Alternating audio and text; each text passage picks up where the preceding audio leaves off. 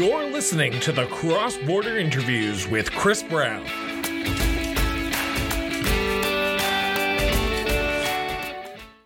Welcome to the Cross Border Interviews with Christopher Brown. I am your host, and I am pleased and honored to have our guests onto the show today. But before I introduce them, I want to make a special mention that I am joined by our co-host of our other show, The Political Trenches, Local Government at Work. Ian McCormick is here with me. Ian, thank you so much for being my co-host for this special interview today. You're welcome. Nice to be here again, Chris. So our two guests today, this is kind of a weird introduction for me, but I want to word it correctly. They will be out of a job, their current elected job, on January 1st, 2023, when their two communities become one in the new incorporated town of Diamond Valley. To join myself and Ian is the current mayor of Turner Valley, His Worship Barry Crane, and the current mayor of Black Diamond, His Worship Brendan Kelly. Brendan, Barry, welcome to the show. Oh, thanks for having us, Chris. Thank you very much for having us on today, Chris. So before we get into the nitty-gritty about the new town of Diamond Valley, I have asked every single political candidate or political elected official the exact same question to start off all my interviews, and you two are no exception to that. So I'm going to start with Barry first. Barry, where'd your sense of duty to serve come from? Oh, well, that's an easy one. From Newfoundland. Growing up in small town Newfoundland, everybody throws in and helps everybody. That's just the way things are done.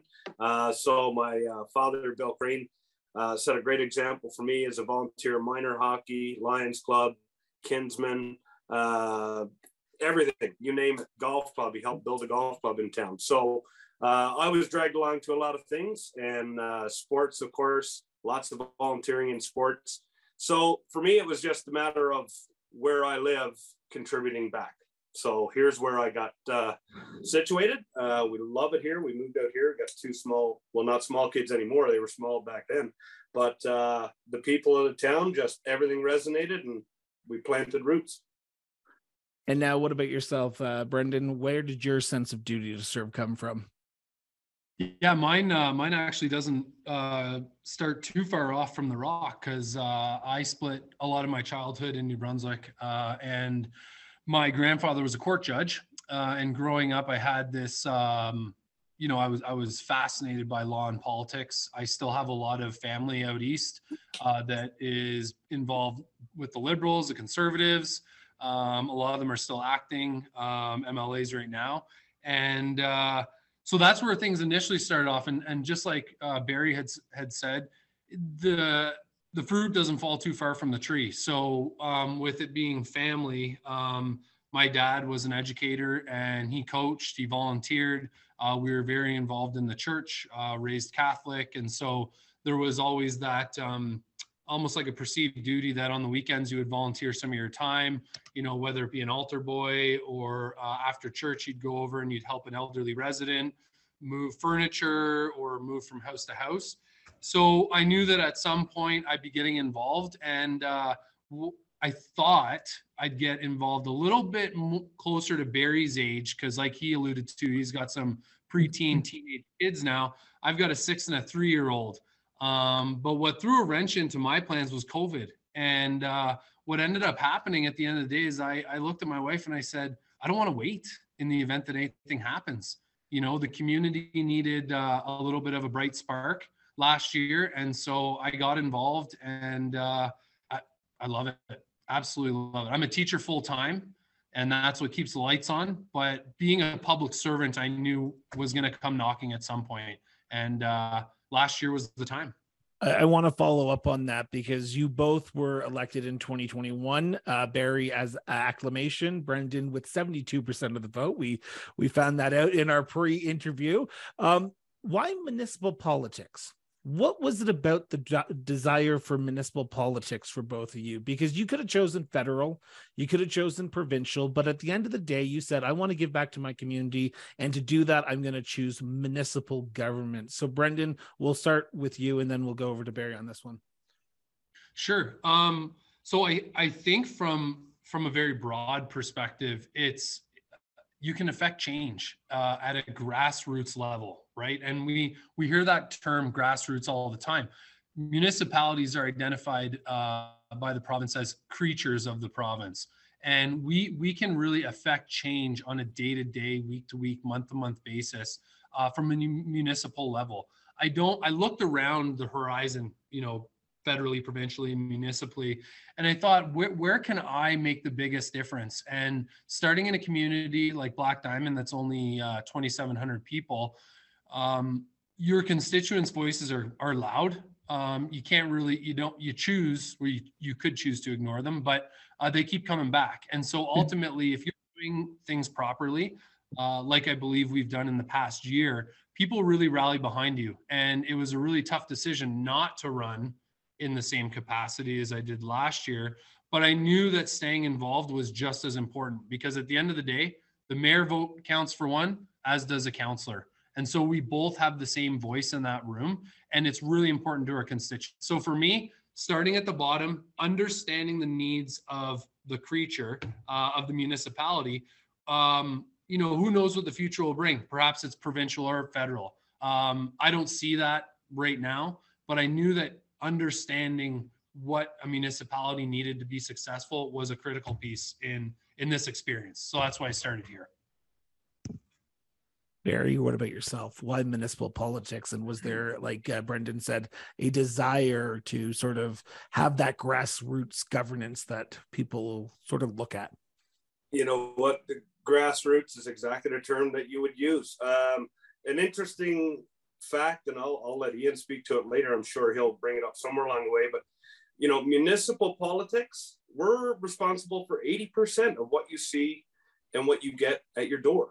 Your water, your sewer, your road cleaning, your garbage, your recycling, streets clean, grass cut, you name it. It's right here.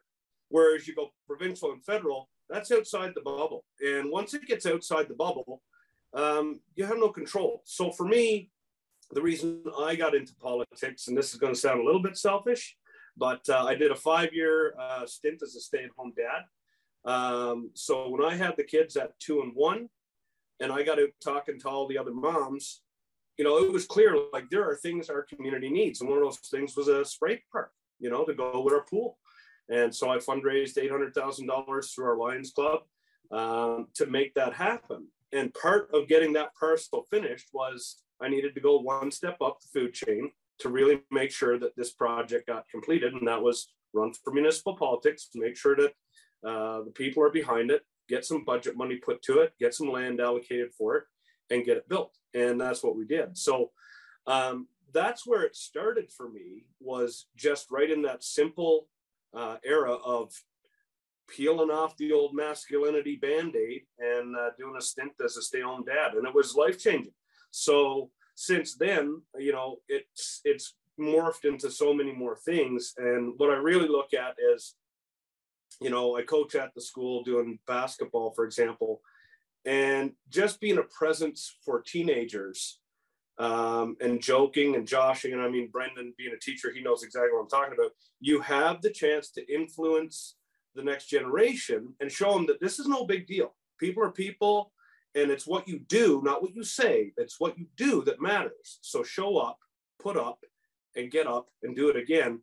Make a difference in people's lives, and things will happen. But if you sit back and talk about it, nothing happens. So to me, it's all about action. And so we have a great program in both communities called the Snow Angel program. So basically pick a couple seniors and go shovel or walk. So perfect. I drag my kids around every time it snows and they hate me for it. But one day they'll look back and say, yep, friggin' dad, so there you go. So while we could talk about duty to serve in municipal politics for a while, I want to get to the crux of this interview. And before I do that, I want to say that most of my line of questioning will be about from the residential standpoint. And I've asked Ian to come on here because he's more of the strategic steps part of the municipal local government. So he's going to be asking a little bit more technical questions while I ask more of the sort of overarching questions. But before we do that, I want to say that This journey starts back in 2007, from what I can understand. In 2007, both communities, the community of Turner Valley and Black Diamond, held a plebiscite. And if I'm not mistaken, Turner Valley said, yes, we want to amalgamate the two communities. Black Diamond said no. After a few years, in 2021, the two councils then decided they were going to vote on this issue in September of amalgamation. And then the order of council from the provincial government of Alberta came down in May saying, yes, you can go ahead with your new incorporated town of Diamond Valley. I'm always going to get that wrong. I apologize right now. I want to ask this question to start off, and then I'm going to throw it to Ian here.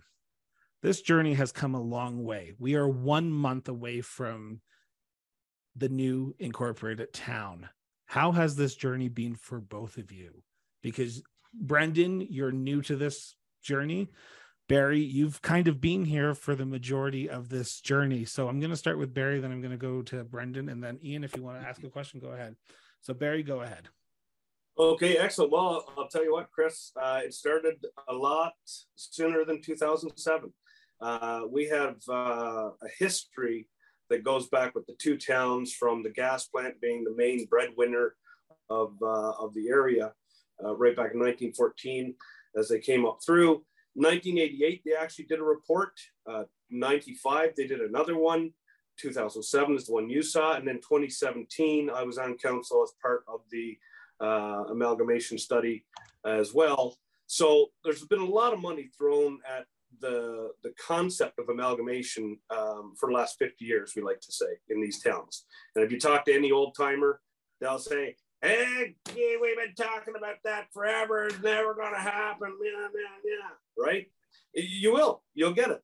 So when I moved here in 2007, it was actually, I think we moved here in March. The following October was an election, and there was a plebiscite question. And the plebiscite question at the time was very convoluted.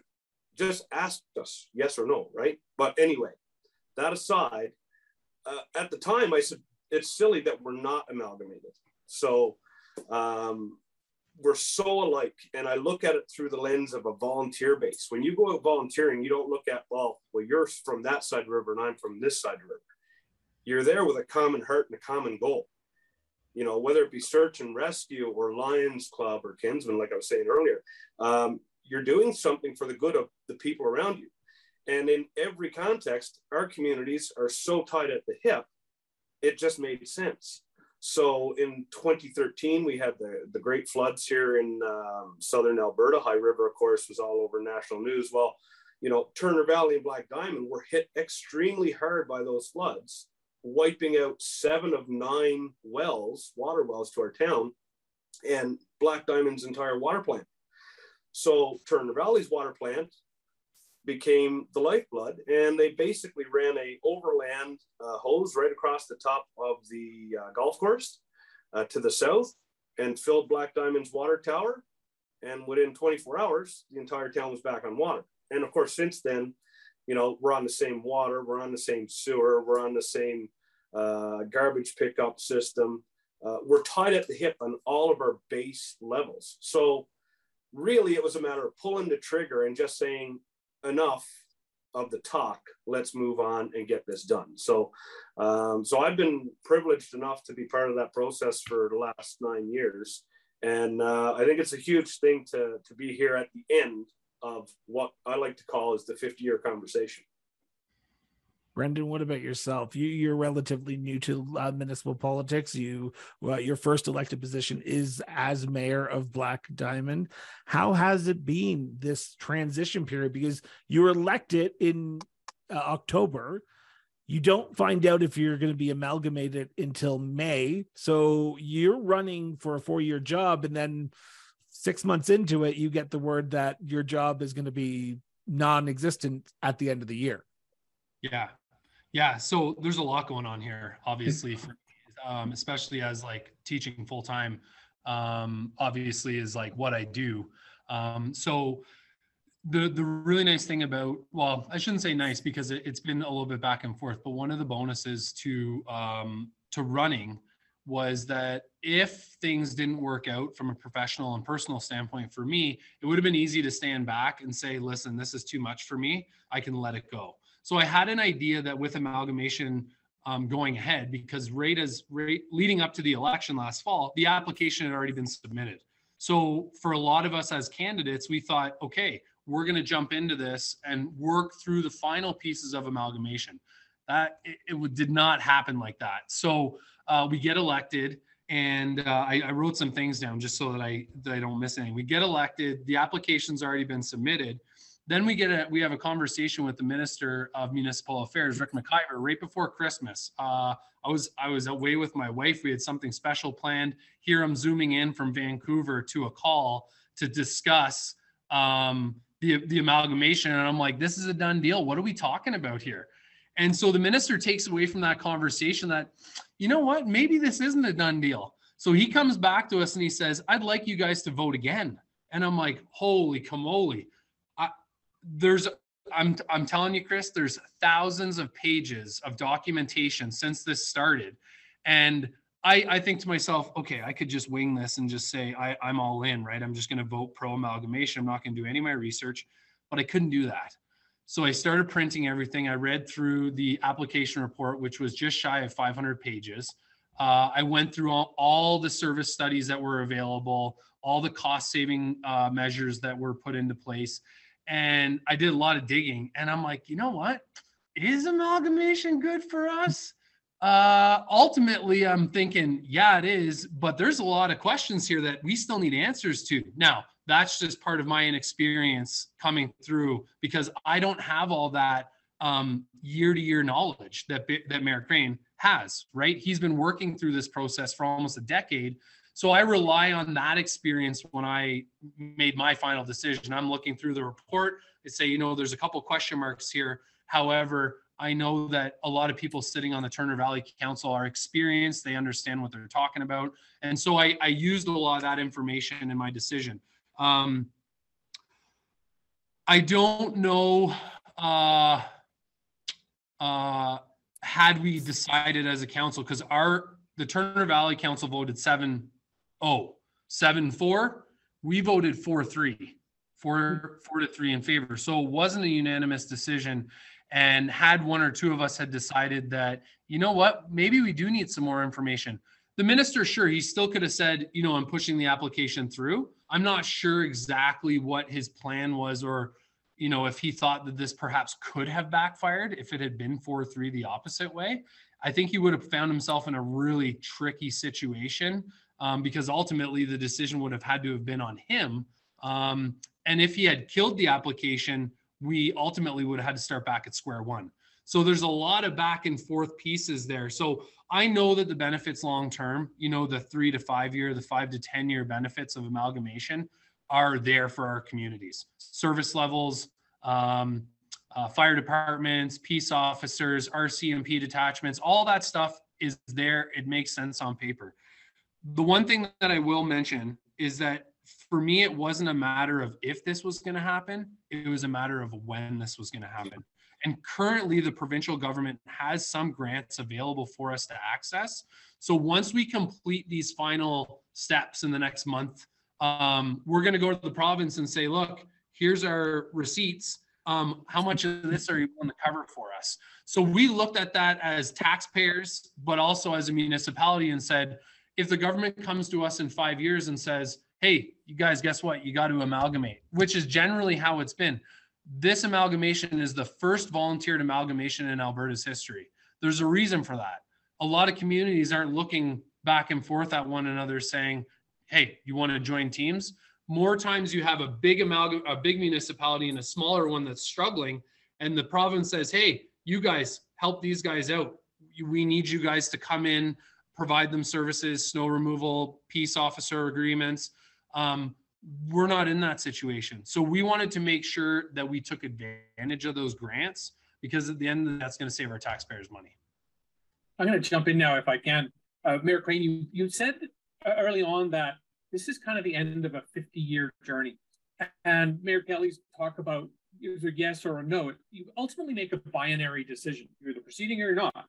And at some point through that 50 years, the decision moved from no to maybe to yes. And you've kind of walked us through that a little bit.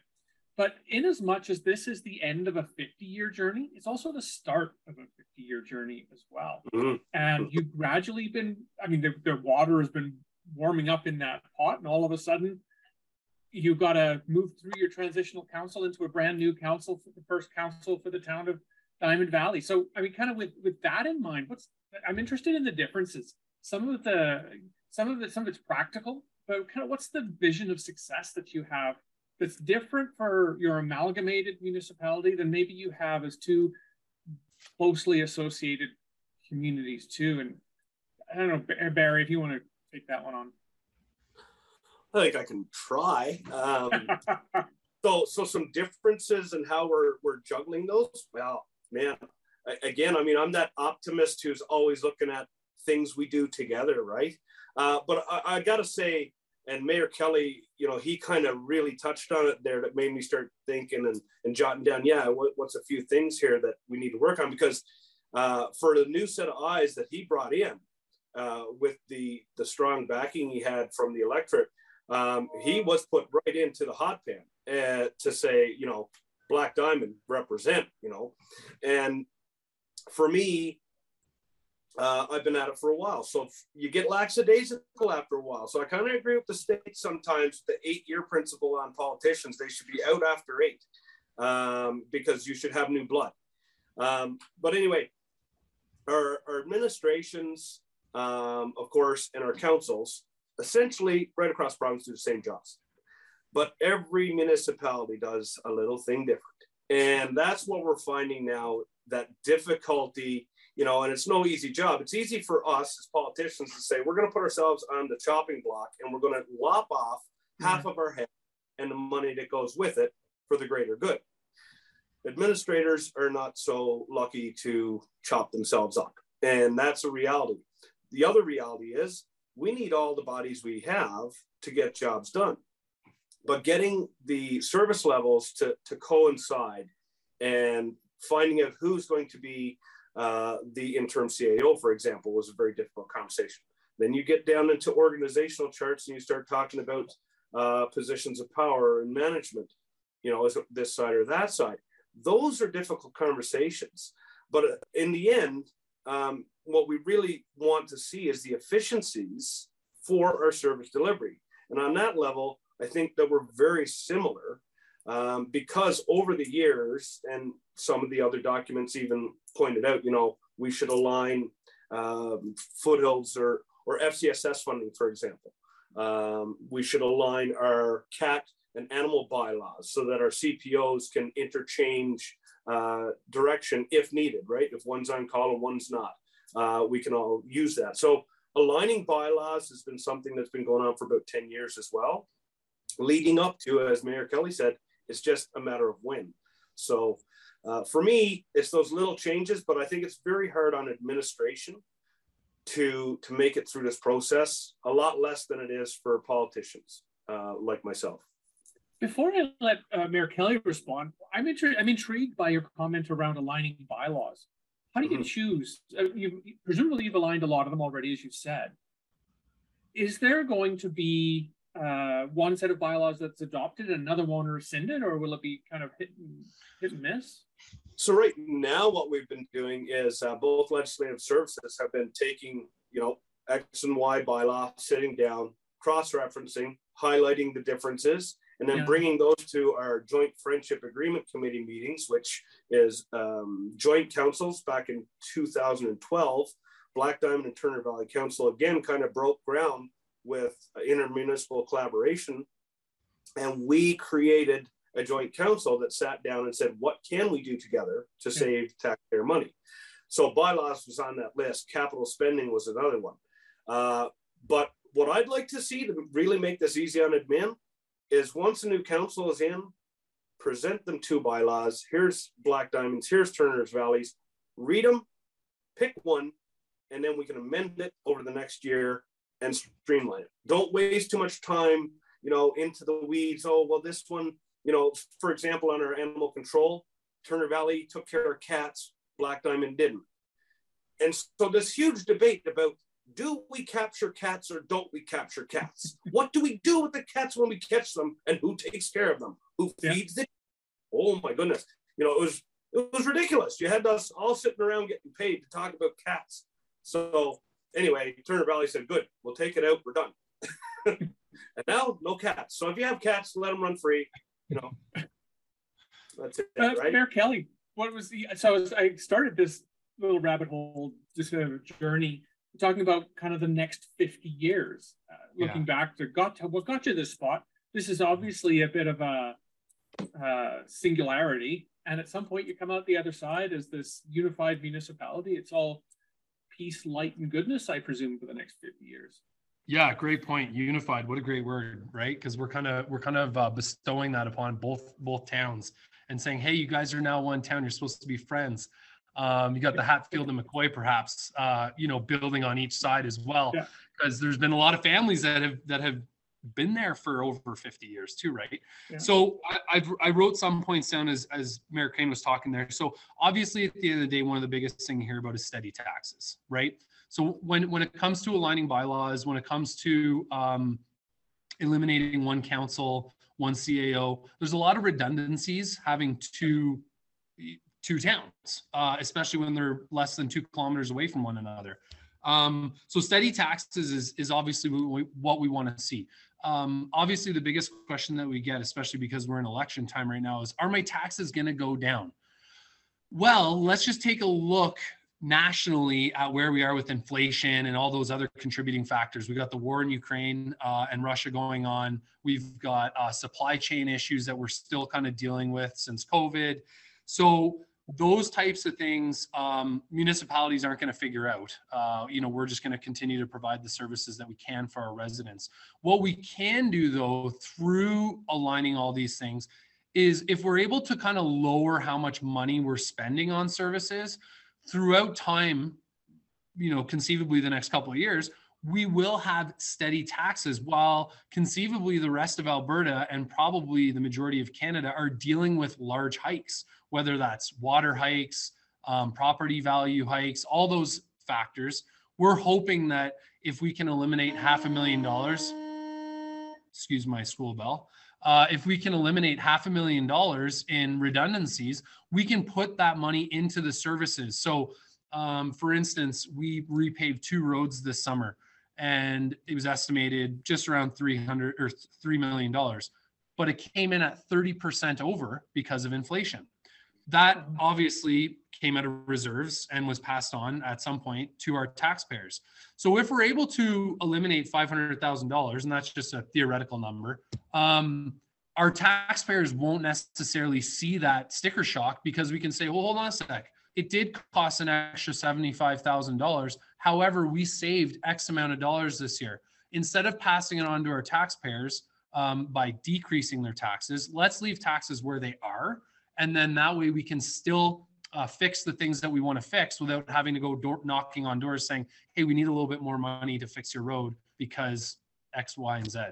So that was one of the big things. I wanted to quickly touch on Barry's after 8 thing, because I'm only 35. And if I'm out of politics by the time I'm 43, it doesn't really give me a good long-term standing here in the community. So I just wanted to note that I'm getting involved early so that I do have some experience by the time I'm 45, 50 years old.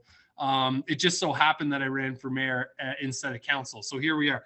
That was just one thing. So efficiencies I already talked about, and Barry did a good job too. When we talk about aligning bylaws, ultimately each town has very capable staff. And no one bylaw is quote unquote better than the other, but we just need to pick the one that works for both communities, and then we can amend it. There's no point in trying to rewrite bylaws. We have 2 bylaws that work in each town. We will have to circle back to one of the kind of contentious ones is our trailer bylaw. That'll be a really fun thing to talk about, because we just instituted a bylaw right when I got elected. It was like, no one can have trailers at their house. And everyone's like, what the hell, man? Like, I want to be able to park my trailer on my property. It's like super Alberta, right? Like, Berta, like, want to park my stuff on my lawn. And I'm like, all right, I hear you, but we've already moved on with this. It was already decided. But now that we're going back to the table, everyone's kind of like, hey, what about my trailer? Can I park my trailer here again? And I'm like, I don't know. That's going to be one of those council of the day discussions, but it's a very real discussion that we have to have, because it was something that Black Diamond Council kind of glossed over a couple of years ago. And I don't think that proper consultation was done in the community, but that's just one kind of outlier. Everything else, just pick the best ones, amend it if you have to, and move on. You picked on cats and trailers. I love that. So right. I'll tell you one quick story here, Ian, because I told one of my buddies we had some students or teenagers doing burnouts in one of our gravel parking lots, right?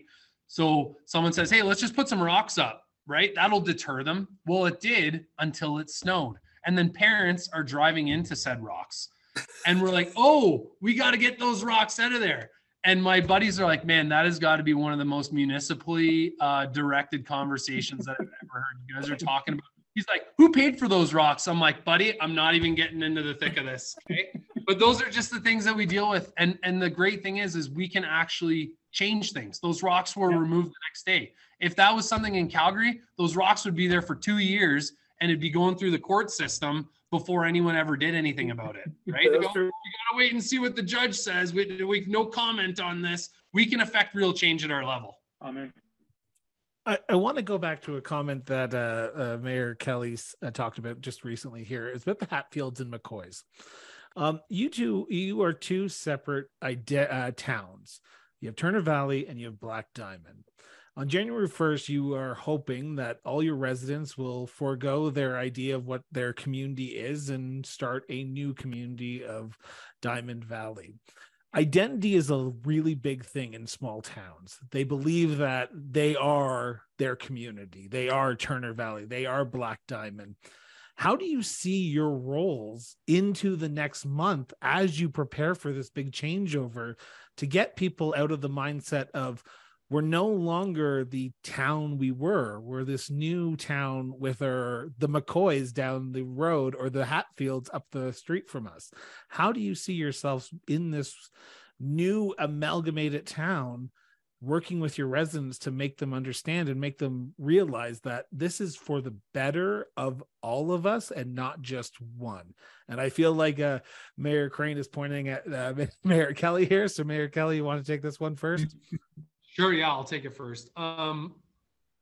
It's a great question. And one of the things that we're trying to do through the rebranding of the town is to honor the past, but commit to the future. And that's something that we're trying to instill in our council and our administration. Things have really been coming at us at light speed. As much as we'd like to say we need more time, can we postpone this? Can we do this later? It's inevitable that we need to make a decision. And sometimes we just have to make the best decision we can with the information that we have available. And what resonates really with our residents is money and what can they get for the taxes that they pay in their community. And so we need to make sure that as we transition from two distinct towns with very unique identities, that we are somehow able to place those. Maybe it's in the logo, maybe it's in our kind of catchphrase that people remember us by. Maybe it's things that we put up in the town, like in front of the Black Diamond office. We're Black Diamond. We have a huge Black Diamond that is bigger than a minivan that sits out of our town office. I don't want that to go anywhere. I want that to stay there. I want our residents to remember who they were.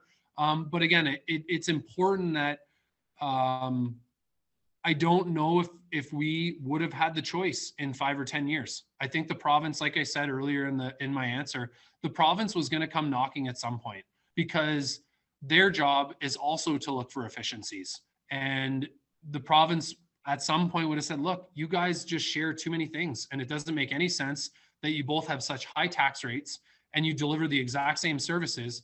But if we look over at Didsbury or another community that has the same amount of population, that has the same tax bracket, they're able to achieve a lot more. Why? It comes down to administration. It comes down to the amount of managers we have. And that's where we need to find that. So the message to our residents is, look, we're not trying to get rid of Black Diamond. We're not trying to get rid of Turner Valley. The oil and gas plant that's in Turner Valley, the province isn't just going to come in and take it and say, look, we know this was the first one in Alberta. You know, you guys don't deserve it anymore. We're still going to honor those icons that we have. And I think that's what's really important. Those are the pieces that our residents need to know are going to stick around. The name is just a name at the end of the day. The two communities are still going to be there in some capacity. So for Mayor Crane, because you both gentlemen are currently out on the campaign trail, this episode is airing the Friday before Election Day. So you guys are both out on the campaign trail, and this is from more of a residential perspective that this question is going to be posed to you, Mayor Crane. And I don't want to have to drive to Black Diamond to pay my taxes, and I don't want to be in Black Diamond and have to drive to Turner Valley to pay my taxes. And that's where residents come into play here, because while you're looking at this from an administration standpoint, as a political standpoint, residents are going, okay, how is this going to affect where I have to pay my taxes? Or am I going to have to go to City Hall 2 kilometers away compared to where I was doing it already? So when you're out on the campaign trail right now, is that a question that's coming up? Or are they just saying, like you said earlier on in the conversation, let's just get it over with. Like, it's enough talk, and let's play the game and move forward in an appropriate fashion. And let's just get over the hump of where everything's going to lay. Yeah, great question, Chris. I'll blend it right into the question on our culture and our identity, if that works. Obviously, a lot of people, I mean, amalgamation has been talked about for so long, and because we brought it up now, COVID was an interesting time to actually work this process, and I think that needs to be addressed for sure, because we had always planned from 2017, everyone ran on a platform of moving amalgamation forward. So once we got into 2019, Black Diamond had just finished the process of annexation with the province and the surrounding MD. You can't run an amalgamation while an annexation is happening, but you have to have annexation in order for the borders to touch to make amalgamation happen. So they had to put it in COG A, and then we could run up on COG B. So in the last 2 years of that term, we really pushed hard to get amalgamation over the threshold. Of course, COVID hit 2020. Public engagement became very difficult. So everywhere you went, you had to insert the conversation. But that also led up to our identity. Because we were cut off from everyone and every community was doing their own thing, you know, the fact that we have one grocery store in Black Diamond at AG Foods makes a big difference, because that's a gathering place, right? Our Sheep River Library, as many possible programs as they could put off, which is the intermunicipal library. It'll become just the library when we amalgamate. But, you know, that became a community hub. Our sports associations and all the coaches and whatever they could do to keep kids busy, you know, they worked out all their problems. And that was buy-in. That was all buy-in to, we don't care what we have to do. We want families and we want kids and we want our seniors to have something to do through this COVID. That was a really gelling point for our community, and that created a great sense of culture. Not only that, I referenced it earlier, the 2013 floods was, to me, a defining moment to really show that there is no difference across the board here. We are all in this together. The water plant services us all, the sewer plant services us all. Everything is tied together for these two communities. So our identity, I think, is extremely strong out here. And we attract people out of Calgary. And when they come out, they literally feel the tension leave their body as they hit the Cowboy Trail. And they come through our towns.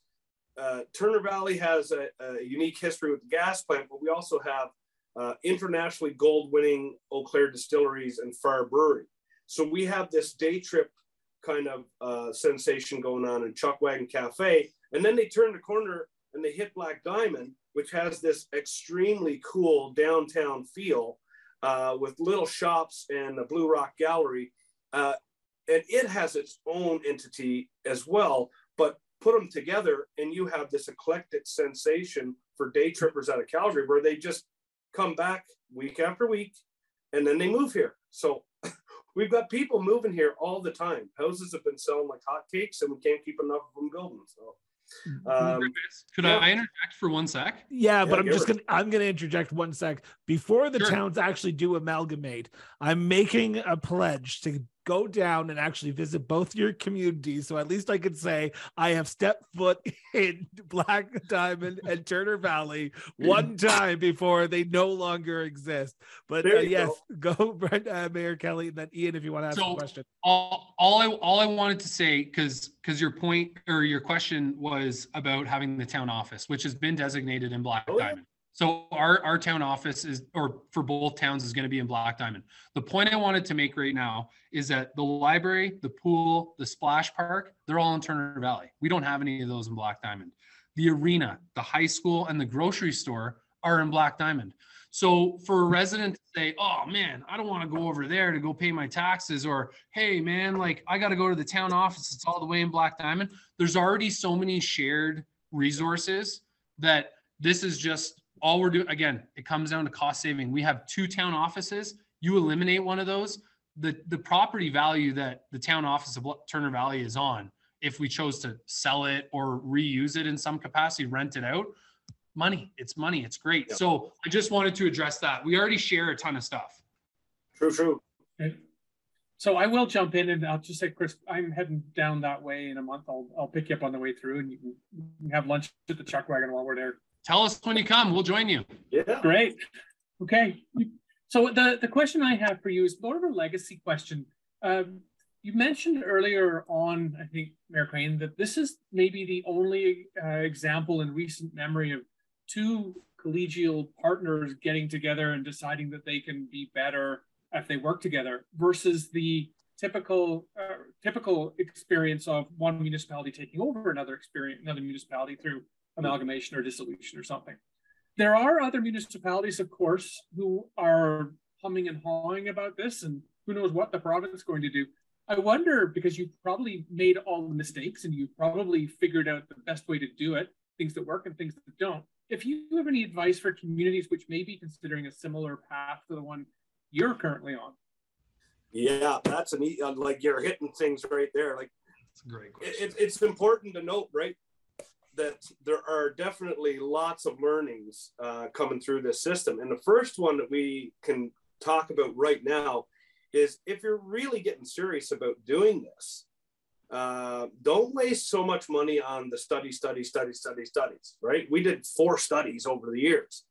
If you know that in the future you're going to be touching as a landmass, then that conversation needs to start today. The ICFs that the province implemented a few years back, the intermunicipal collaboration frameworks, are essentially based off of the friendship agreement that we presently use, and we started in 2012 under Mayor Tuck. But anyway, my point is this: what I would suggest, the most important thing you could do is get an HR firm in to have conversations about what does it really look like. That way you're not setting off alarm bells, you're not pissing people off, if I could say piss off people. But it gives the councils an idea of what it would really look like. Then you have something tangible that you can say, okay, we can see there's savings here. We can see there's alignment here. And something for me that really makes amalgamation important, and it's probably one of the strongest points that people don't talk about, is the alignment of decision-making. So presently, 2 councils sit down, we have an 80% voting model. We have to sell everybody in the room in order to make a decision to move the communities forward if we wanted to do something. Once you have that one council, your conversations are streamlined, your public engagement is streamlined, and your decision-making is streamlined. So you can actually get things going in the ground. If you need to make decisions, get something built, you're not waiting for, well, hold on now, we should probably go and have some consideration here and talk to our partners over there. And then we should probably talk to our other partners, and that's where you get laughed at as a municipal politician, because you're just talking for 6 months when it was easier just to take the shovel, go out and do it. Whereas Mayor Kelly said, just take the truck, get the rocks out of there, we're done. Mayor Kelly, any advice from you? Oh man, yeah, I really had I really had a lot of things to talk about with the application that was submitted to the minister. Came up with, I think, 19 questions, and most of those were for myself, but also for the residents, clearing up things like one of the biggest misconceptions that we had to do with addresses. And so some of those little pieces where the residents, you don't want to say no to amalgamation because you need to go get a new driver's license. And that's kind of those are the questions that we get. People don't want to go and re-register all their trailers and their trucks and their quads and their skidoos and everything. It's cumbersome. It takes time out of their life. And it's more of an inconvenience. So some of those links between the province and the municipality, I know that we're going to uncover a lot of things that are going to make that easier on future municipalities should they go this way. There's not really, hindsight is always 2020. And it's easy for us to sit here and say, man, I wish we had done this, or I wish we had asked for that. I think until the process is through, I'm going to leave it at that, because I don't want to muddy the waters for anybody else, because all municipalities are unique. And we have a river that comes right through ours, and Barry has talked about that. There's other municipalities that aren't affected by water, or they're not affected by garbage removal or any of those things. So the really cool and unique thing about this is that every municipality and this type of amalgamation, they're going to come about their own problems. And it's just going to be having really level-headed councils that sit down. And one of those really important things that Barry talked about was the 80%. We have had real discussions where we have 13 people sitting at the table, and 10 vote in favor, but 3 vote against. It doesn't pass. So we need to be really constructive. We really need to make sure that the motions that we propose are clear and directive, and that we get buy-in from everybody. So I'll just leave it at that. Thank you. Great point. Ian, do you have a follow-up question? Because you'll have one last question. That's great. I think go ahead. Continue. We're going to see more and more of this, I think. So finding the lived experience of those people who've actually been through it certainly has some value to others who may be approaching it. So thank you both. Barry and I are going to have to start a book, and it's going to be a bestseller in Canada. I'm telling you. Like the two communities that amalgamated, and I'll be able to retire on it. I'm sure. No. Clearly, obviously, being a Canadian book writer is a marvelous way to riches. There you go. There's lots of pros and cons, and I think once it's all said and done, there's still some more learning to go for the new council in the first year of amalgamation. There's going to be a lot of decisions really fast. And I think that's going to be another learning experience. So I'm really hoping that myself and Mayor Kelly are on that new council, and that we get a chance to live that experience, as it were. And just keep the change coming and make it happen. So I want to end on this question, and it's going to be a kind of a poignant question. I do apologize if I hit you right in the gut here, guys, but I'm going to ask it anyway. Giving up power like a mayor's chair is quite hard. You are both up for election, and you do not know what this election is going to be on Monday, because this is being recorded and airing before Election Day. If you could look back on your time as mayor, as an elected official, and say, even if I don't get elected on Monday and I'm not on that new council, I did the best thing for my community, would you be able to say that? And if so, why? I'll go first, Barry, if you want. Sure. Because my tenure's been a little bit shorter. It's a little bit, to be blunt, not only do I believe that I have done everything that I thought I could, because of the support from administration and the support from my own council, I think we've actually done more than we really initially sought out to do. And what I mean by more is that public engagement, extinguishing misinformation, and that was, you alluded earlier, Chris, to the 2007 plebiscite. There was so much misinformation in the community when that plebiscite was delivered that Black Diamond said no. And they said no quite resounding. I can't remember the exact numbers, but it wasn't like a 60-40 split. It was quite higher than that. And so when I ran, I had a real clear focus: communication, transparency, and small businesses. My three things this year are communication, small businesses, and sustainable growth. Transparency is still there, but communication and transparency, I believe my constituents know that I'm already transparent with them. I just need to communicate everything with them as best I can. So I believe that I have done a lot besides the personal sacrifices, missing family time, late night meetings, all those things that I wasn't prepared for necessarily. I didn't shy away from those things. And I know that I left absolutely everything on the table. And I was speaking with my deputy mayor this morning.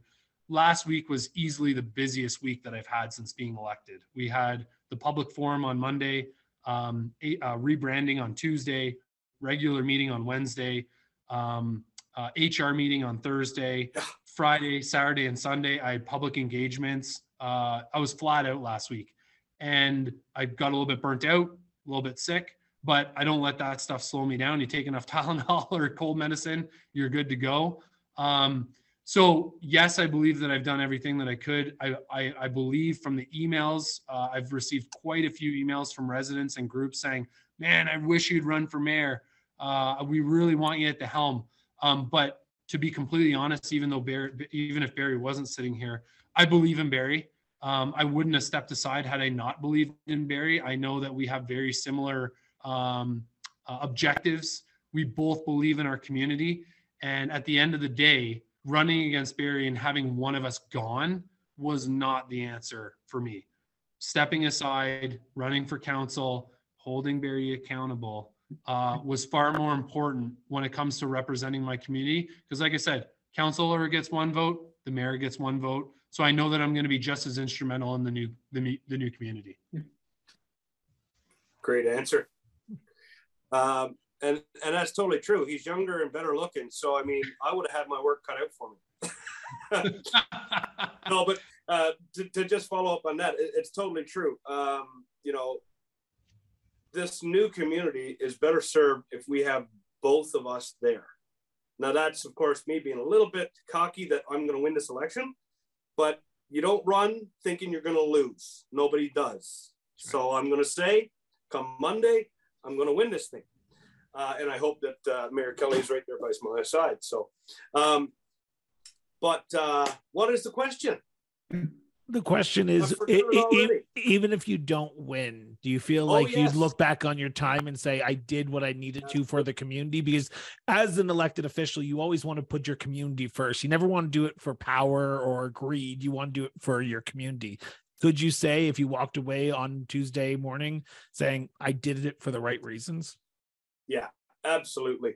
2013, I came in, my focus was kids, right? Because my kids were small. So my focus was all kid-based. It was Mommy and Me programs, library programs, building a spray park. When those finished and they got a little bigger, it was sports for kids, right? Let's get that moving. Now, it just so happened that it coincided my first year was the flood. So I got to see what the real municipality works at. I thought it was a lot of fluff prior to that, but then I saw, no, there's a lot of real actionable items that go into municipal politics. So it was a big eye opener. And, I had the luxury of sitting at a table with people that were on council at that time for 9 and 12 years of experience. So I was the only new guy sitting on these very experienced councils. So I got to sit back and really watch and learn for my entire first year. And that was a godsend. I think that mentorship in the mayor's role and council role is something that we lack right across the province. But that's another story. So what did I do in 9 years? I do feel that it was really great. In the last term, getting amalgamation, getting these conversations to this point after listening to the old guys. It'll never happen. Well, never is just a word. It's just a matter of, do we have the will? And when you look at the finality of amalgamation and was it going to happen somewhere in the future? Sure it was. So as Mayor Kelly said, one of his platform items, planning. to me, planning is the most important thing we can do for our community, and not just a little bit. Real planning. Our MDP, our municipal development plans, have to be on par for the long term, not the short term. You can do little tiny developments here and there on a little 2-acre parcel that won't affect a lot. But when you're looking at 80 to 300 acre parcels of land and development, like you see the sprawl around Calgary, you better plan that absolutely beautifully. You better plan it for growth. You better plan it for the right families to come in there. You better have churches and shopping and schools. Everything needs to have its place. And green space is one of those cogs that is an absolute must in new communities. And we have the luxury of having perfect examples in Okotoks and Cochrane, who are some of the top 10 in the world, or not the world, sorry, country, for green space usage. So why would we reinvent the wheel? We combined, we have more land, we can then plan effectively. We have a river running through us, we have mountains on our back, we have all the accessories of Kananaskis at our fingertips. So a well-planned community here now will create that strong business, that strong resident buy-in, and hopefully we stabilize taxes. We won't be lowering, but if we can stabilize, that's a big win. So I looked at the 15 to 20 year mark here as our way to go. But for the time I served, if I were to be voted out on Monday, I would walk away head held high. I set a good example for youth. I set a good example for myself, my family. And I'd take that experience and maybe, I don't know, I'd go bug Ian McCormick for a job in consulting. I see no downside to that, Mayor Crane. There's no downside. Yeah, no, it's been a pleasure, and I hope to serve some more. One stupid question that I wanted to ask, but I didn't want to seem this stupid, but I'm going to ask it anyway, because I know we're at the hour mark, but I want to put this in here. Why just the two? Why Turner Valley and Black Diamond? Because why couldn't you have just amalgamated it with Foothills County and say, why not just amalgamate with everyone? Like, don't get me wrong. Like, it seems like a very simple idea because it's two towns and you're not going into a county. It's two communities that are so close together. Was there ever a discussion that we'd go into Foothills County? No. No. Okay. There's a lot of moving pieces there, Chris. See, This is why I asked the stupid question at the end. So hopefully everyone's not listening now. No, it wasn't not a stupid question. It's a good question. It's just there's too many moving pieces at this time. Go ahead. If I could, that being said, the new community of Diamond Valley is going to look to the county of Foothills as an absolute partner in everything we do. Yeah. Seniors housing, recreation, traffic, transportation, everything. They are going to be our number one partner, because right now we've been our number one partners. And once we combine, we need a new partner. And luckily we've built great relationships with the county, and we really look forward to having those discussions. So with that, I want to thank both Mayor Crane, Mayor Kelly, Ian for coming in, sitting down and talking about the new community of Diamond Valley. But I also want to say to the people who are listening in both of your communities and the new community of Diamond Valley, Election Day is Monday. Get out and vote. If you don't vote, you don't have the right to complain about what these two men, if they're elected, do with your tax dollars. So go out and vote. I believe the voting stations are at the town halls for both of your communities. Correct, men? High school for Black Diamond. Is it the Flair and Derrick for you guys, Mayor Crane? Flair and Derrick, yep. There you go. So you heard it from the mayors themselves. Go out and vote. Highly recommend it. But also, in 1 year's time, I want to sit down with both of you, because I can imagine you guys will have some stories to tell in 1 year's time after this amalgamation process happens. So November 2023, let's have a follow-up conversation. So with that, I want to thank everyone for tuning in for another great edition of the Cross Border Interviews. I want to thank Ian McCormick for sitting down as my co-host for this episode. Greatly appreciated. Mayor Kelly, Mayor Crane, greatly appreciated. And as I say at the end of all my interviews, put down social media, put down Twitter, put down Facebook, put down TikTok, and whatever you use today, young kids, and go have a conversation with somebody. It helps our society, it helps our democracy, and it helps us be a better people at the end of the day. So with that, this has been the Cross Border Interviews with Chris Brown. Have yourself an excellent day. And remember, everyone, keep talking.